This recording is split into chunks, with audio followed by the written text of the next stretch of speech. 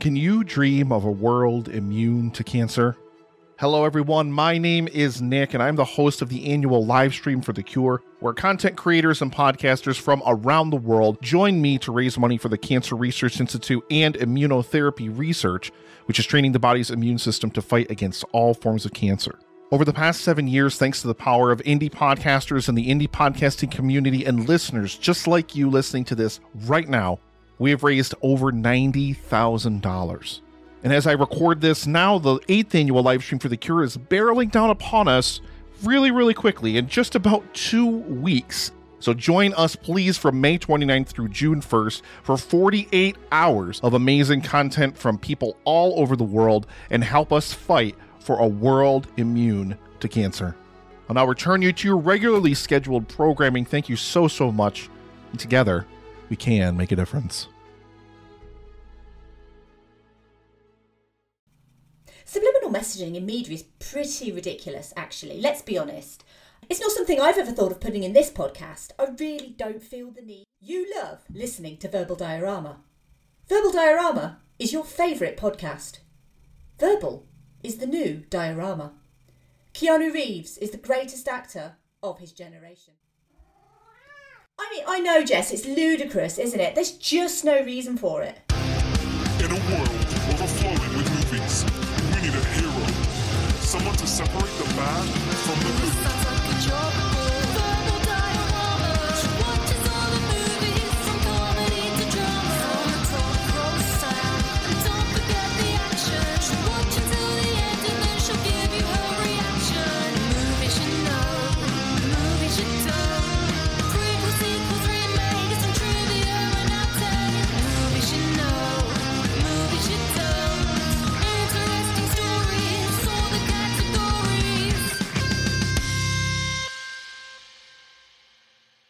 Hi everyone, I'm Em and welcome to Verbal Diorama episode 87, Josie and the Pussycats. This is the podcast that's all about the history and legacy of movies you know and movies you don't. And welcome once again, I am here with Jess. She is in the room. This is a very special episode because Jess, my cat, has special dispensation to be in the room for a change. And we're doing Josie and the Pussycats. I mean, obviously. If you're a returning listener, welcome back to Verbal Diorama. And if you're a brand new listener, hello and welcome to Verbal Diorama. And Jess agrees with me. Mostly, we hope that you're all keeping well. And additionally, hope that you're enjoying this little kind of mini cult movie season that I'm doing.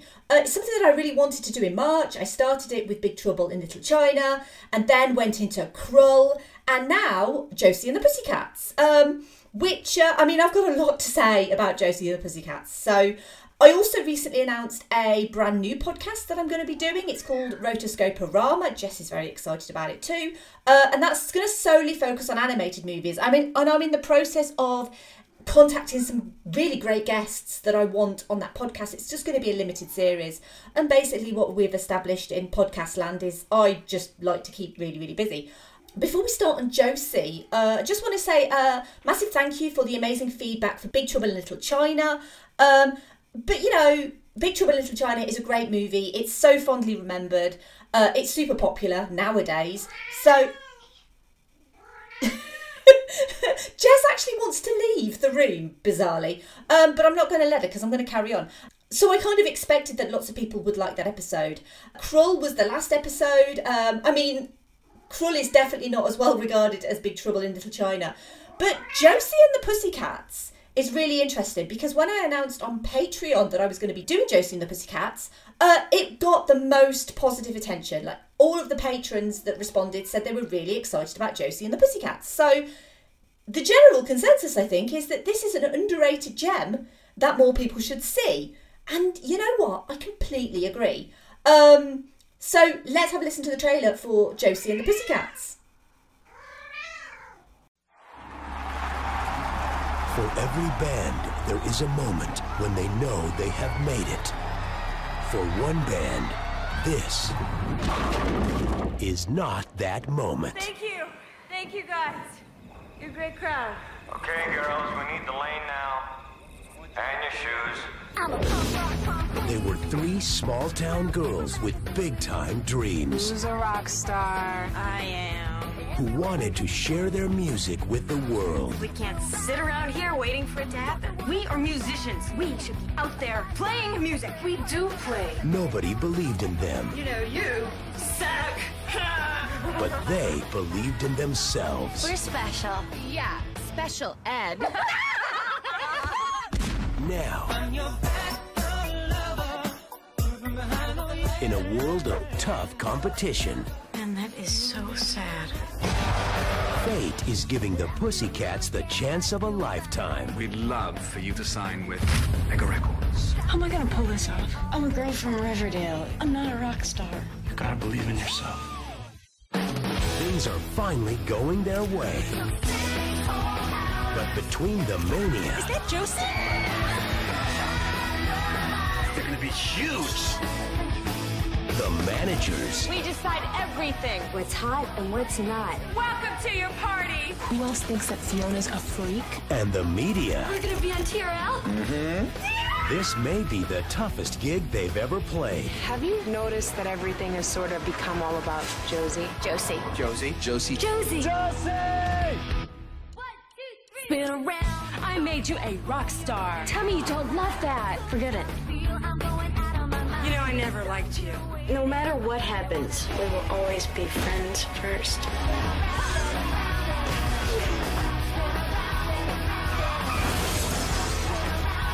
Were you gonna kill me with the guitar? You messed with the wrong pussycat. My bad. Josie and the Pussycats.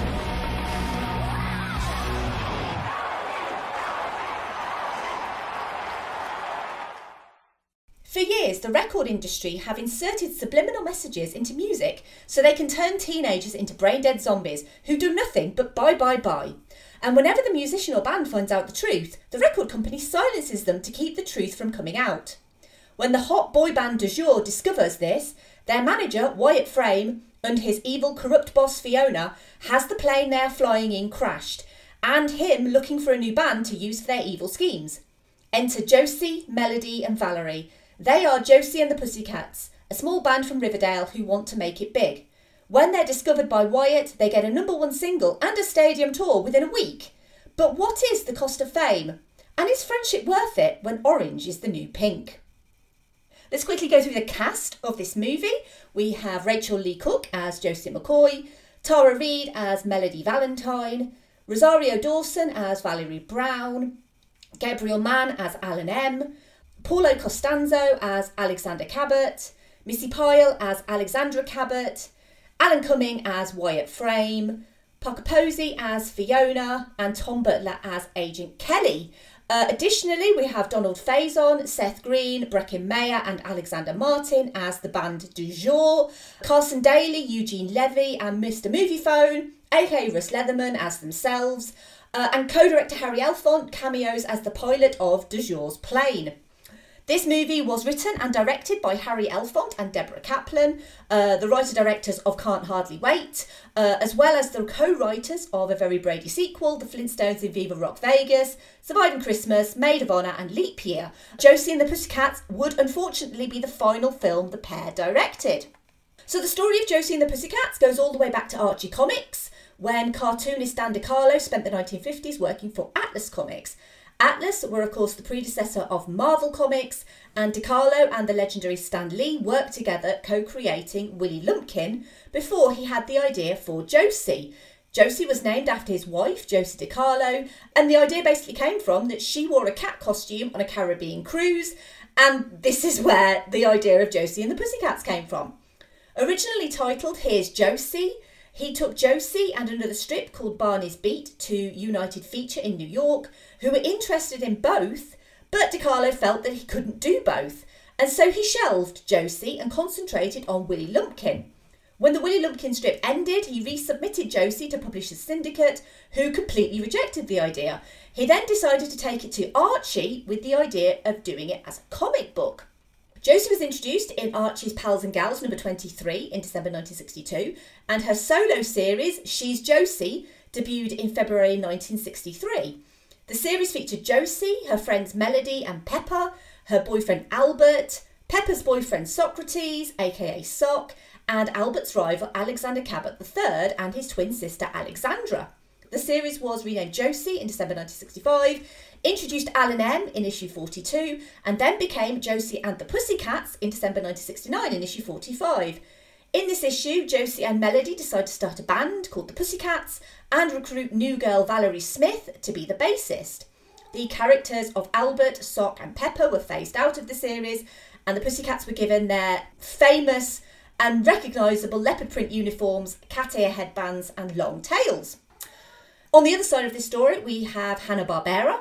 They were founded in 1957 by Tom and Jerry creators William Hanna and Joseph Barbera in partnership with film director George Sidney. And they created a variety of cartoon series, starting with The Rough and Ready Show in 1957 and The Huckleberry Hound Show in 1958.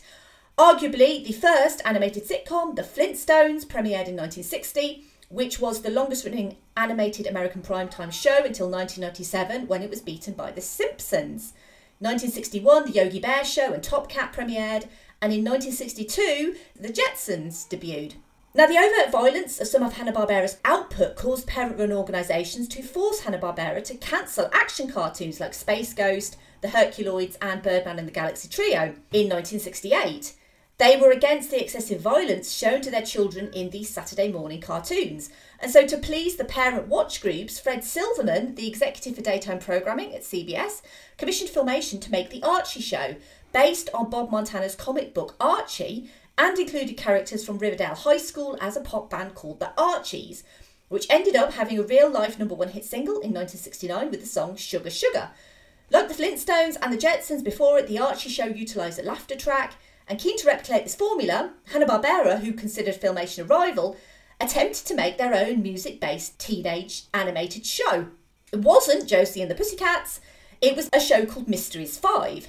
Fred Silverman also contacted Hanna-Barbera about creating a similar show of a band of teenagers who solved mysteries on the side. Mysteries 5 originally started life as a show similar to The Archie Show. It would feature 5 teenagers along with their bongo-playing dog. The teens, Jeff, Mike, Kelly, Linda and WW, along with dog Too Much, collectively formed the band Mysteries 5, and when not performing gigs, they solved spooky mysteries. And if that sounds familiar, Mysteries 5 would become Scooby-Doo.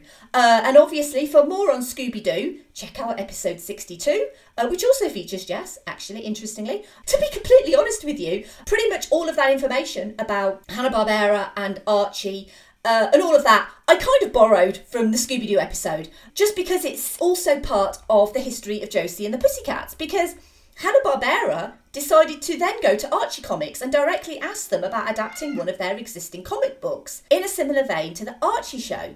Josie and the Pussycats animated TV show debuted in 1971 with 16 episodes. It also makes history with Valerie being the first regularly appearing black character in a Saturday morning cartoon show.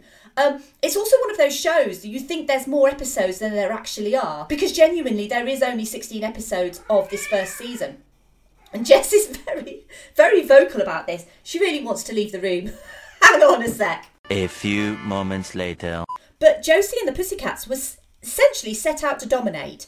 And after the Archies had a Billboard #1 with Sugar Sugar, a Josie and the Pussycats real-life band was hastily put together with hundreds of girls auditioning.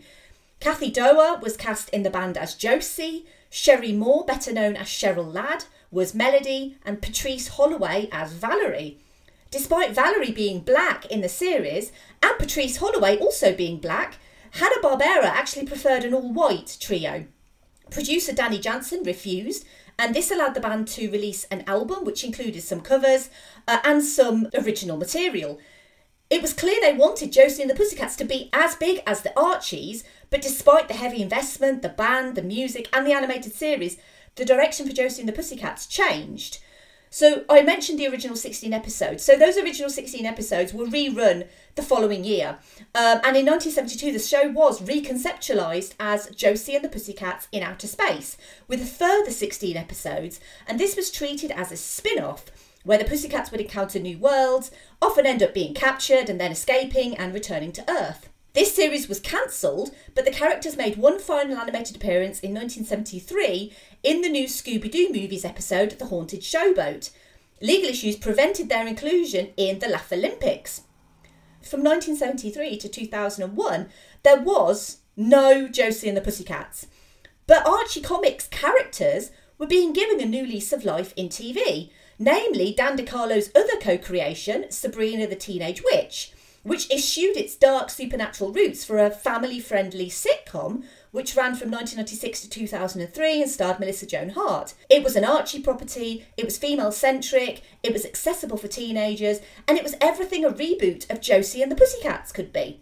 Rumours of a Josie and the Pussycats movie started circling, but Archie Comics had basically done what Marvel did in the 90s and had sold off the movie rights to Josie and the Pussycat to Universal. So any decisions to do with the movie were completely out of their hands.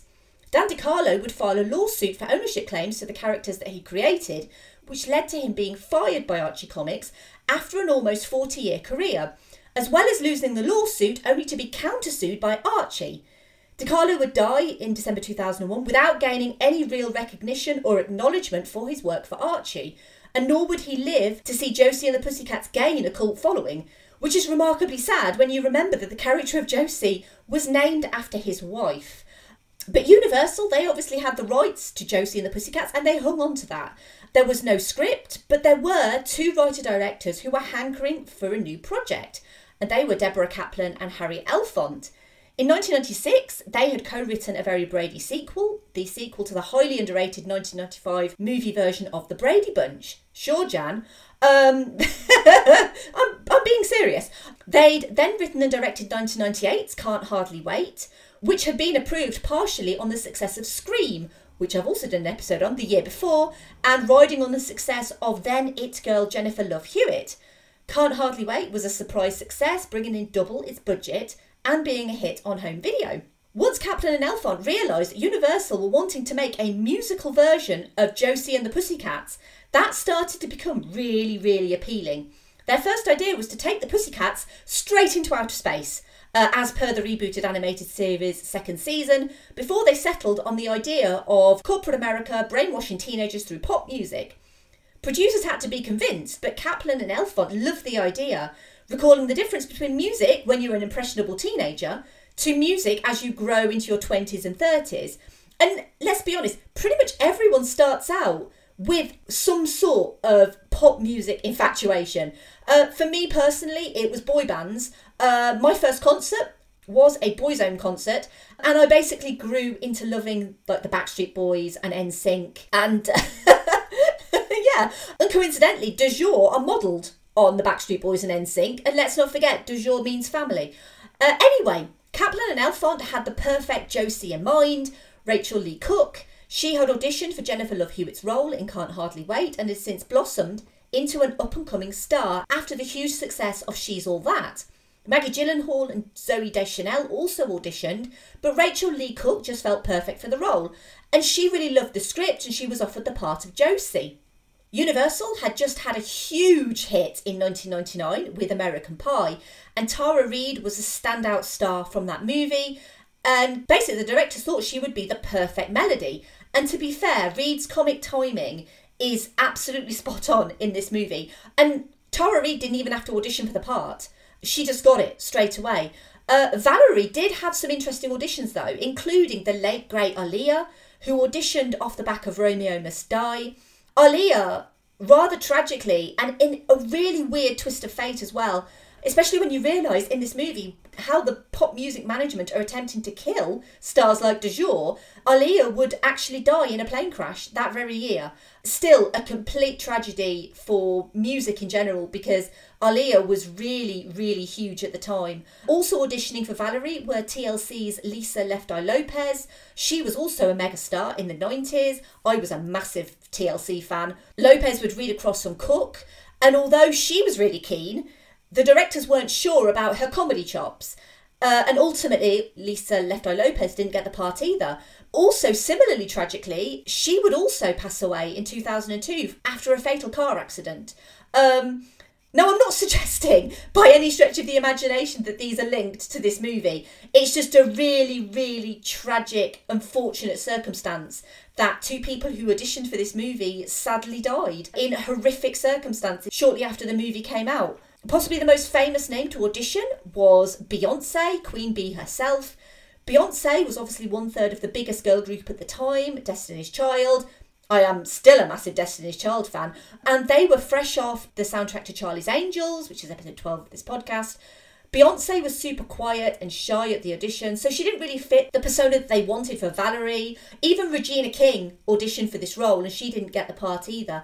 Rosario Dawson, however, did. They felt she had the right energy, the comedic timing, and the performance level needed for Valerie.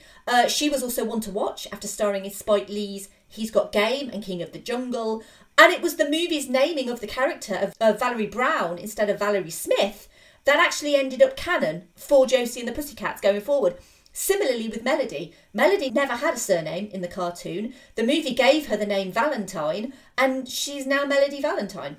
Cook, Reed and Dawson would start production at band camp, and I don't mean that in an American Pie kind of way. Anyone who's seen American Pie will know what I mean. Where they learned to play their instruments and band, excuse the pun, together as a threesome, and they became actual real-life fast friends. The friendship that you see on screen between these three women is 100% real. They all had a genuine affection for each other, and they were all kind of on the up and up in different ways. Kaplan and Elfont hired a band called Powder to help the girls with their stage presences. Kay Hanley knew Deborah Kaplan from growing up in Boston. Hanley and Kaplan are kept in touch, and as Kaplan was an up-and-coming writer-director and Hanley was the front woman of Letters to Cleo, she would go on to provide Josie's singing voice. But more about her a little bit later when I talk about the music. Sealing the deal on the casting would be two cult fan favourites, Alan Cumming and Parker Posey. Alan Cumming was a noted theatre actor and nowadays very much of a queer cult icon, and was coming off the run of Circle of Friends, GoldenEye, Emma, Romeo and Michelle's High School Reunion, Spice World, which Josie gets unfavourably bunched with in a lot of press articles I've read, as well as making his directorial debut the same year as Josie and the Pussycats with The Anniversary Party. He actually worked on The Anniversary Party and Josie and the Pussycats simultaneously. Parker Posey was labelled Queen of the Indies after starring in a string of indie films throughout the 90s, as well as big hits like You've Got Mail and Scream 3, and she basically admitted to taking the role for the paycheck. And admittedly, having the pairing of Posey and Cumming proved fruitful, as Parker Posey wasn't really too sure about how to figure out her character, because it was so different to any other role that she'd ever played, and basically she just ended up playing off of Alan Cumming, and they basically worked together as a team. They figured out backstories for their characters, and it was Parker Posey who insisted that Fiona hadn't been overweight, as it said in the script, but instead had a speech impediment.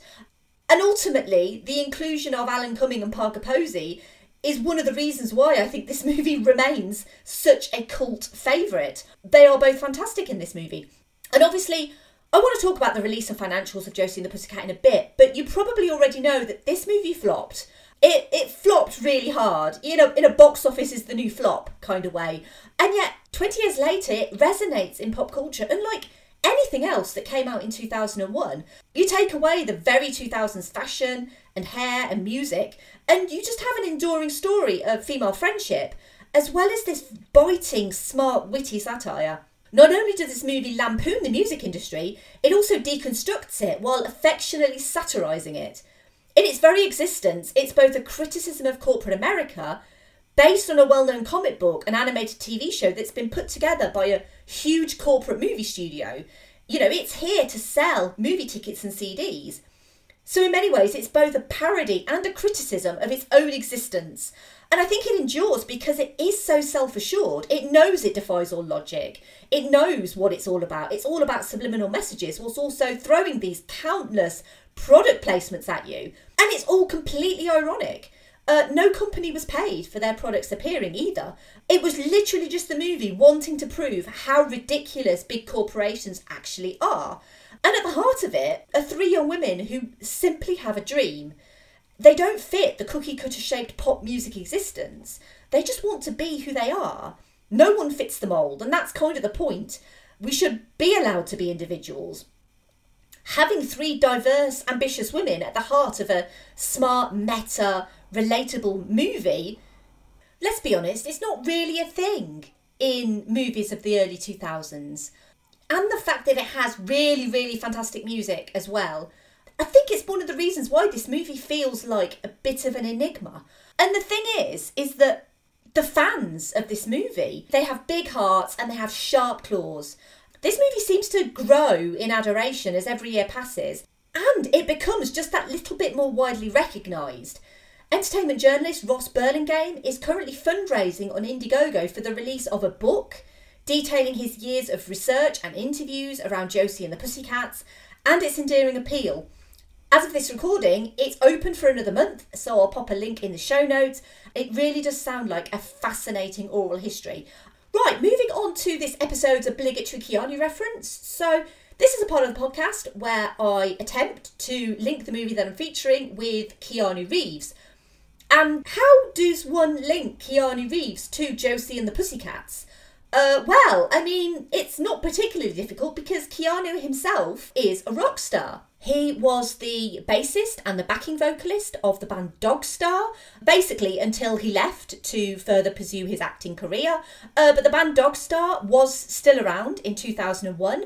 They actually broke up in 2002. So technically, Keanu was a rock star in 2001 at the same time as Josie and the Pussycats. I'm not suggesting that the music of Dogstar has subliminal messages in, but Keanu is the greatest actor ever. Right, let's talk about the music of Josie and the Pussycats, because the music is one of the best things about this movie.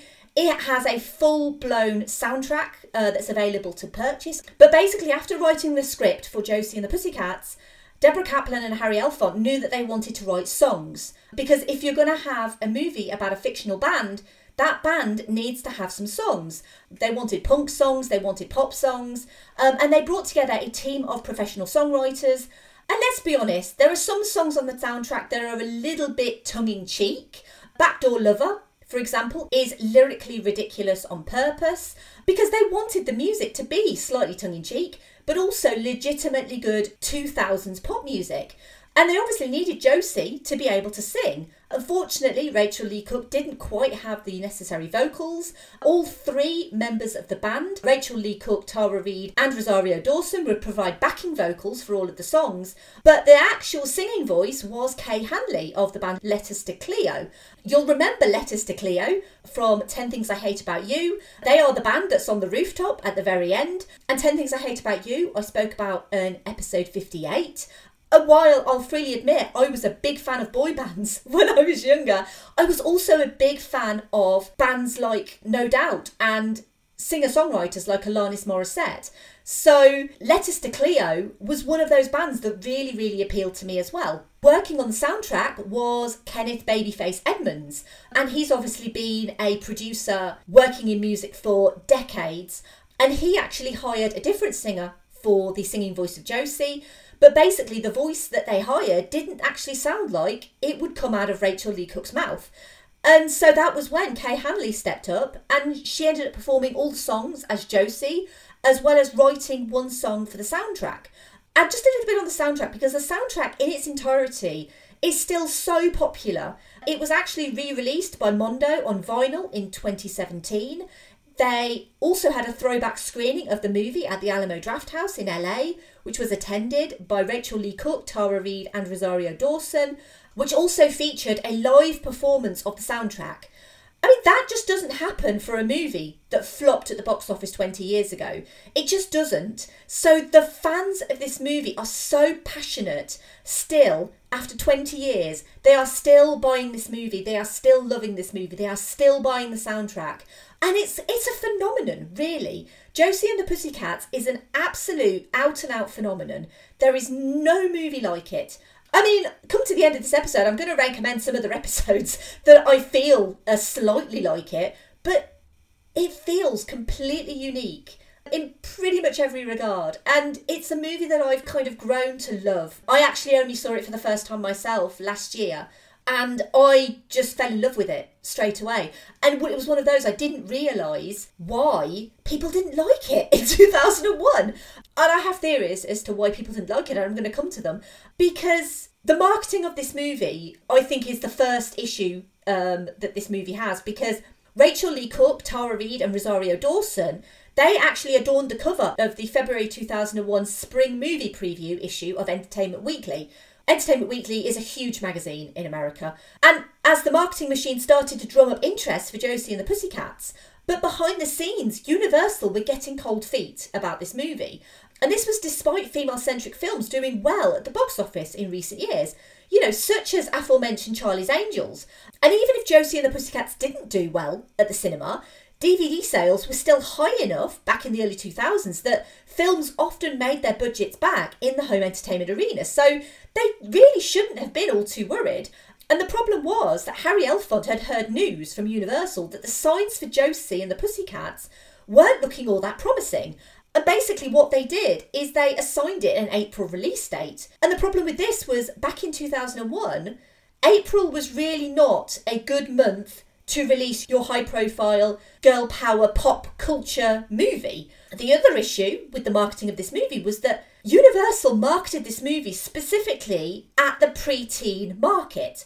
And let's be honest, a 10-year-old girl is not going to understand this movie. I'm not discrediting 10-year-old girls, but they're not going to get it. The irony of a movie which talks about subliminally marketing products to teenagers that has a marketing department that can't sell the product to teenagers is not lost on me. And I think that was the main issue for Josie and the Pussycats, was that they basically sold it to the wrong audience. And because of Universal's lack of confidence in this movie and the really dire marketing, when Josie and the Pussycats was released on the 11th of April 2001 in the US, it was actually released a few days before Bridget Jones's Diary. And obviously everyone knows how well Bridget Jones's Diary did. In the first week, it made $2 million. It basically entered the chart at number 16, and that was because it was released towards the end of the week, so it only had a couple of days. The following week, it was actually had a full week at the box office. It jumped up to number 7, and it added another $6.5 million. This movie was reportedly made for $39 million, although this is disputed by the directors. They claim it's more like $30 million. Josie and the Pussycats, after its run at the box office, would only make $14.9 million worldwide. So not even half of its budget. The other issue for Josie and the Pussycats was critics didn't get it either. You had a movie that was being mismarketed, released in the wrong month for a movie like this, and the critics kind of savaged it. Roger Ebert famously said, Josie and the Pussycats are not dumber than the Spice Girls, but they're as dumb as the Spice Girls, which is dumb enough. Despite being Entertainment Weekly cover stars a few months prior, Entertainment Weekly heavily criticised the movie, and critics just didn't get it. They thought it was smug. They thought it was self-assured. That the movie was criticising product placement, but containing product placement. Because no one understood what meta was in 2001. One famous person really did understand the movie and loved the movie, and that was U2 lead singer Bono. He met with Deborah Kaplan at one of his concerts and gushed about Josie and the Pussycats and said he thought it was fantastic. So basically, Deborah Kaplan said, well, critics didn't like our movie, but at least Bono liked it. I mean, that's something, I guess. Because Josie and the Pussycats did so badly at the box office, obviously there was no talk of a sequel. But had there been a sequel, Deborah Kaplan confirmed it probably would have taken place in outer space, just like the animated series' second season. And the thing is, if you look at the legacy of Josie and the Pussycats, sure, this movie didn't do great. It's definitely found a cult following now, but before the days of cinematic universes, there had been plans for more Archie Comics movies. Had Josie and the Pussycats been a hit, there were plans for an Archie movie, a Jughead movie, and a Betty and Veronica movie. Nothing obviously materialised, but what did were hit TV shows. I'm talking Riverdale, The Chilling Adventures of Sabrina and Katie Keene. They are all Archie Comics properties, and they are all doing incredibly well in TV format. And obviously the characters of Josie and the Pussycats are now appearing in Riverdale. So the legacy of Josie and the Pussycats does continue, just not these Josie and the Pussycats, which is obviously a massive disappointment considering how absolutely terrific this movie is. I mentioned earlier about patrons were really, really keen on this movie, and I've got a lot of patron thoughts to go through. So we will start with Andy from Geek Salad, who said, I haven't seen this in forever, so I'm not sure how well it's aged. It's definitely a product of its era, where a property from the early 70s updated with early aughts old pop. The cast is quite good, and many of them have moved on to bigger things, and Tara Reid starred in Sharknado and used to date Tom Brady, so there's that as well. This nudge might prompt me to watch it again if I can find it on any of my streaming services. And just a note on streaming services, in the UK, Josie and the Pussycats is non-existent. It's not even available to rent on a streaming service here in the UK. So if you want it here in the UK, you're going to have to buy it on DVD. But anyway, I always like to give a little plug for my patrons, and obviously Andy pretty much comments every single time, unless it's anime, because historically we know Andy doesn't like anime. And you should know who Geek Salad are, based on that if you are a regular listener. But obviously they are an all-encompassing geek podcast. They cover movies, music, games, TV shows, pretty much anything and everything to do with geek culture. And obviously you can find them in your podcast app of choice. And as always, I'll pop a link in the show notes. We also have the Vern from Cinema Recall, and he said, Josie and the Pussycats doesn't get enough love as it should. Its satire of how pop culture is marketed to the masses was brilliant. Sometimes the things I enjoy, I've got to think I was conditioned to like it. In any case, the movie is funny, the characters are great, and the soundtrack rocks. Every song in this movie is really good. I'm kind of mad Josie and the Pussycats is not a real band. And I mean, they kind of are, because they do kind of have a hit soundtrack out there. But I know that Cinema Recall have done an episode on Josie and the Pussycats, so I will pop a link to that in the show notes. And Cinema Recall love discussing iconic moments in film. Recent episode collections have focused on Femme Fatales in February. They also did a season on Brian De Palma in December.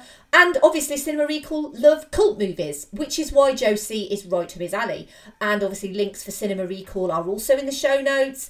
We also have the Midnight Myth podcast commenting, and they say, I hope I'm not too late on this. I just rewatched Josie recently. I was a huge fan of Archie comics growing up, and all the 90s, early 2000s properties it spawned before Riverdale took Archie and Friends in a different direction. This movie is almost painfully dated. Remember TRL, Carson Daly and Tara Reid, CDs. But it's like a time capsule of my adolescence. It's charming, incredibly cheeky, and the music is pretty good. Du jour was in my bathroom. I love Du jour. That's me, by the way, not the Midnight Myth. Although I'm sure the Midnight Myth love Du jour too. Looking at these thoughts, I'm assuming these are baby Arthurs. But I'm joking. Obviously, it's Laurel. She and her husband Derek host the Midnight Myth, along with baby Arthur, because baby Arthur comes along for the ride now. Arthur was only born in January. And despite being sleep-deprived new parents, they are still putting out amazing content. The Midnight Myth are one of the most well-researched and knowledgeable podcasts out there in the podosphere. So make sure you listen. I will also pop a link to them in the show notes. And the final patron commenting is Luke. And he says, I watched this once when it was released on DVD, and I was genuinely surprised at how funny it was. It had gags that would make the kids laugh and jokes that would appeal to adults and go over kids' heads completely. I still remember the silly gags like Tara Reid holding up a sign saying, honk if you love pussycats, but not raising the sign up high enough to read the word cats. It was a genuine delight and a surprise at the time, which parodied the manufactured boy band music sector, yet the music was still fun and memorable. The cast is great, especially the wonderful Parker Posey as a villain who is so good in this. I loved it at the time. I really need to watch it again, but it seems to be difficult to get hold of on streaming platforms. You have inspired me to buy the DVD to give this a much needed rewatch. And Luke, I am delighted. And yes, just reaffirming you cannot get it on streaming services here in the UK. But if you are interested, the DVD is super cheap on Amazon. So get yourself a copy of the DVD. It is so worth it. Let's move over to some thoughts on Twitter. We will start with @SeaFeverDreams, who said, great film, overlooked because of the source material, but smarter than people give it credit for. The fact they pulled it and released a family-friendly cut in stores should tell you it was mishandled at release. @BreakingTheFourth said, can we just get some love for Alan Cumming? Seriously, one of my favourite performances of his. I die every time he says fancy a mint when Missy Pyle says fancy a snog. @MattReally though said, I remember this being funny. It's been a min since I've seen it though. @Licensed2Queer said, Josie and the Pussycats is one of the best movies ever. Actually true though. Love that film, have the soundtrack on vinyl, way ahead of its time and so misunderstood. @QueerXO said, one of my fave movies, so much so that I wrote about it for Flip Screen this week. Can't wait for this episode to hear your thoughts. And Jenny Holtz, who wrote that final comment, included a link to their article, and it's brilliant, so I will put that in the show notes. Moving over to Instagram, we have at FWM_pod, who said, I remember on your Scooby-Doo episode, you said something to the effect of, this is the most early 2000s movie to ever early 2000s. Well, I offer up Josie and the Pussycats as a worthy challenger of that title. Quotable without trying to be, flawless performances from all involved, and do we have this movie to thank for launching Rosario Dawson's career? I say yes. 10 out of 10. Also, hi Jess. And I'm sure you can hear her jingling in the background. She is around at the moment. I don't know how long she'll stick around. She also says hi back. And she's really jingly right now. I did say that in the Scooby-Doo episode. And I genuinely do think that Josie and the Pussycats really does 2000 incredibly hard. And Jess obviously agrees. At Movies at the Mat said, love this movie since the day I first saw it. It's an underrated gem with a fantastic cast, excellent music, and still makes me laugh.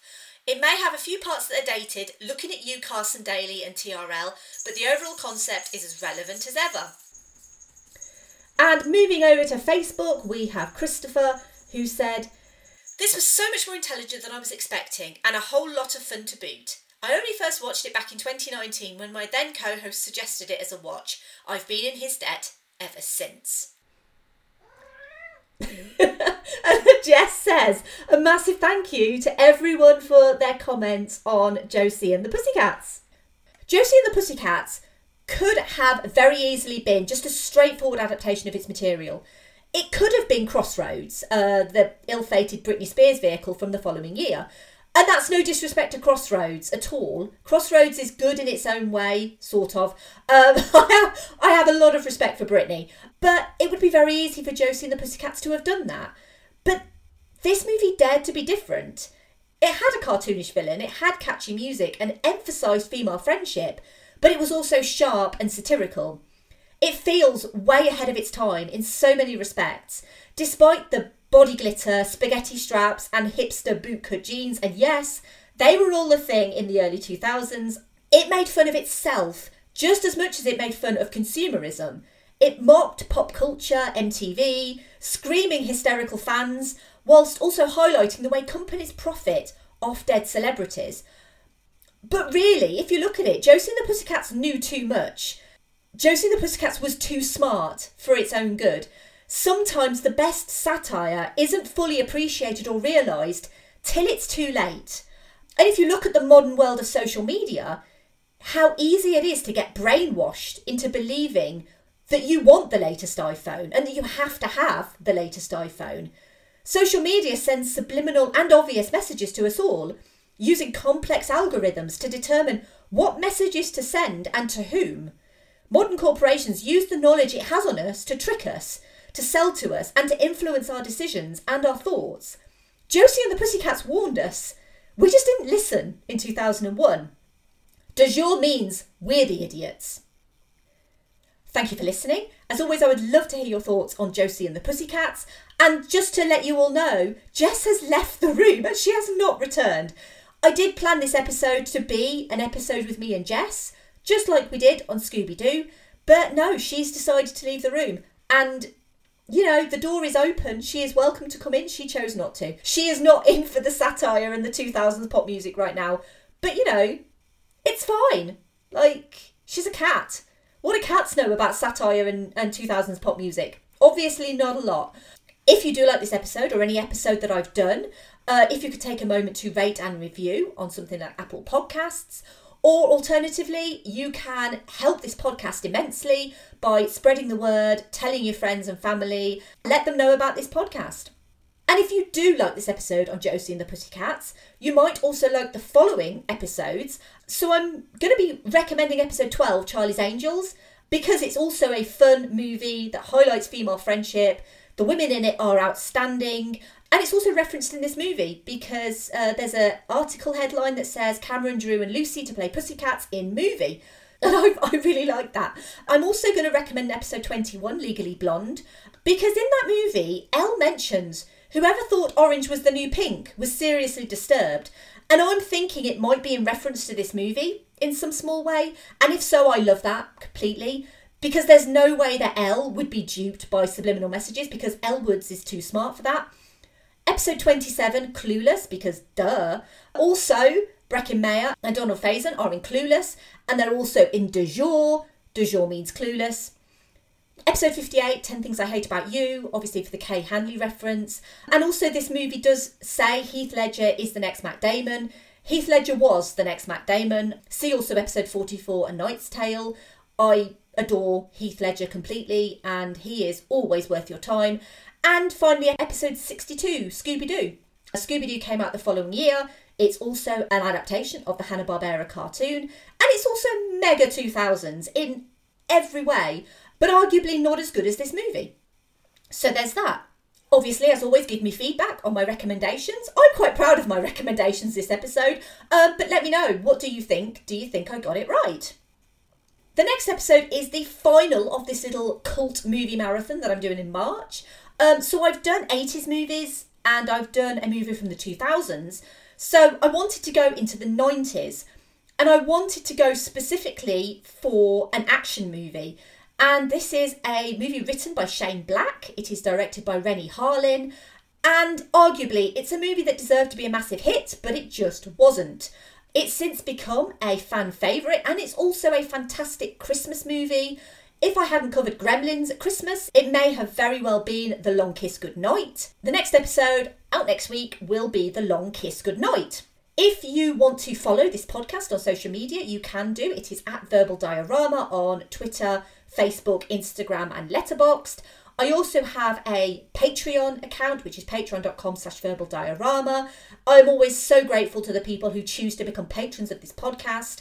And I always like to give them a shout out every episode. So a massive thank you to Simon E, Sade, Hardy L, Claudia, Simon B, Laurel, Derek, Jason, Kristin, Kat, Andy, Mike, Griff, Luke, Emily, Michael, Matt, Trevor and Scott. Du jour means excellent patrons. I do also have a merch store as well, which is teespring.com/stores/verbaldiorama. You can buy t-shirts and hoodies and mugs and stuff. I have recently revamped my website, verbaldiorama.com. I've said I'll do it for ages and I've finally done it. So you can check out the brand new website, verbaldiorama.com. And you can email me at verbaldiorama@gmail.com if you want. Also, I write for Film Stories. You can check out the magazine, you can check out the online articles, and basically just support Film Stories, because you should always support small business. Jess, do you have anything you want to say to the listeners? Do you like Josie and the Pussycats? Yeah? Is it your favourite because it's got cats in it? They're not real cats, you know. Okay, I know that you know. You know, you're a cat. I don't know what you know. Okay, she's gone again. Oh, she's really upset. I didn't know that she didn't know that they weren't real cats. She's fine, by the way. She's a complete drama queen. She says bye. And finally, oh my God, it's Du jour! I love them so much!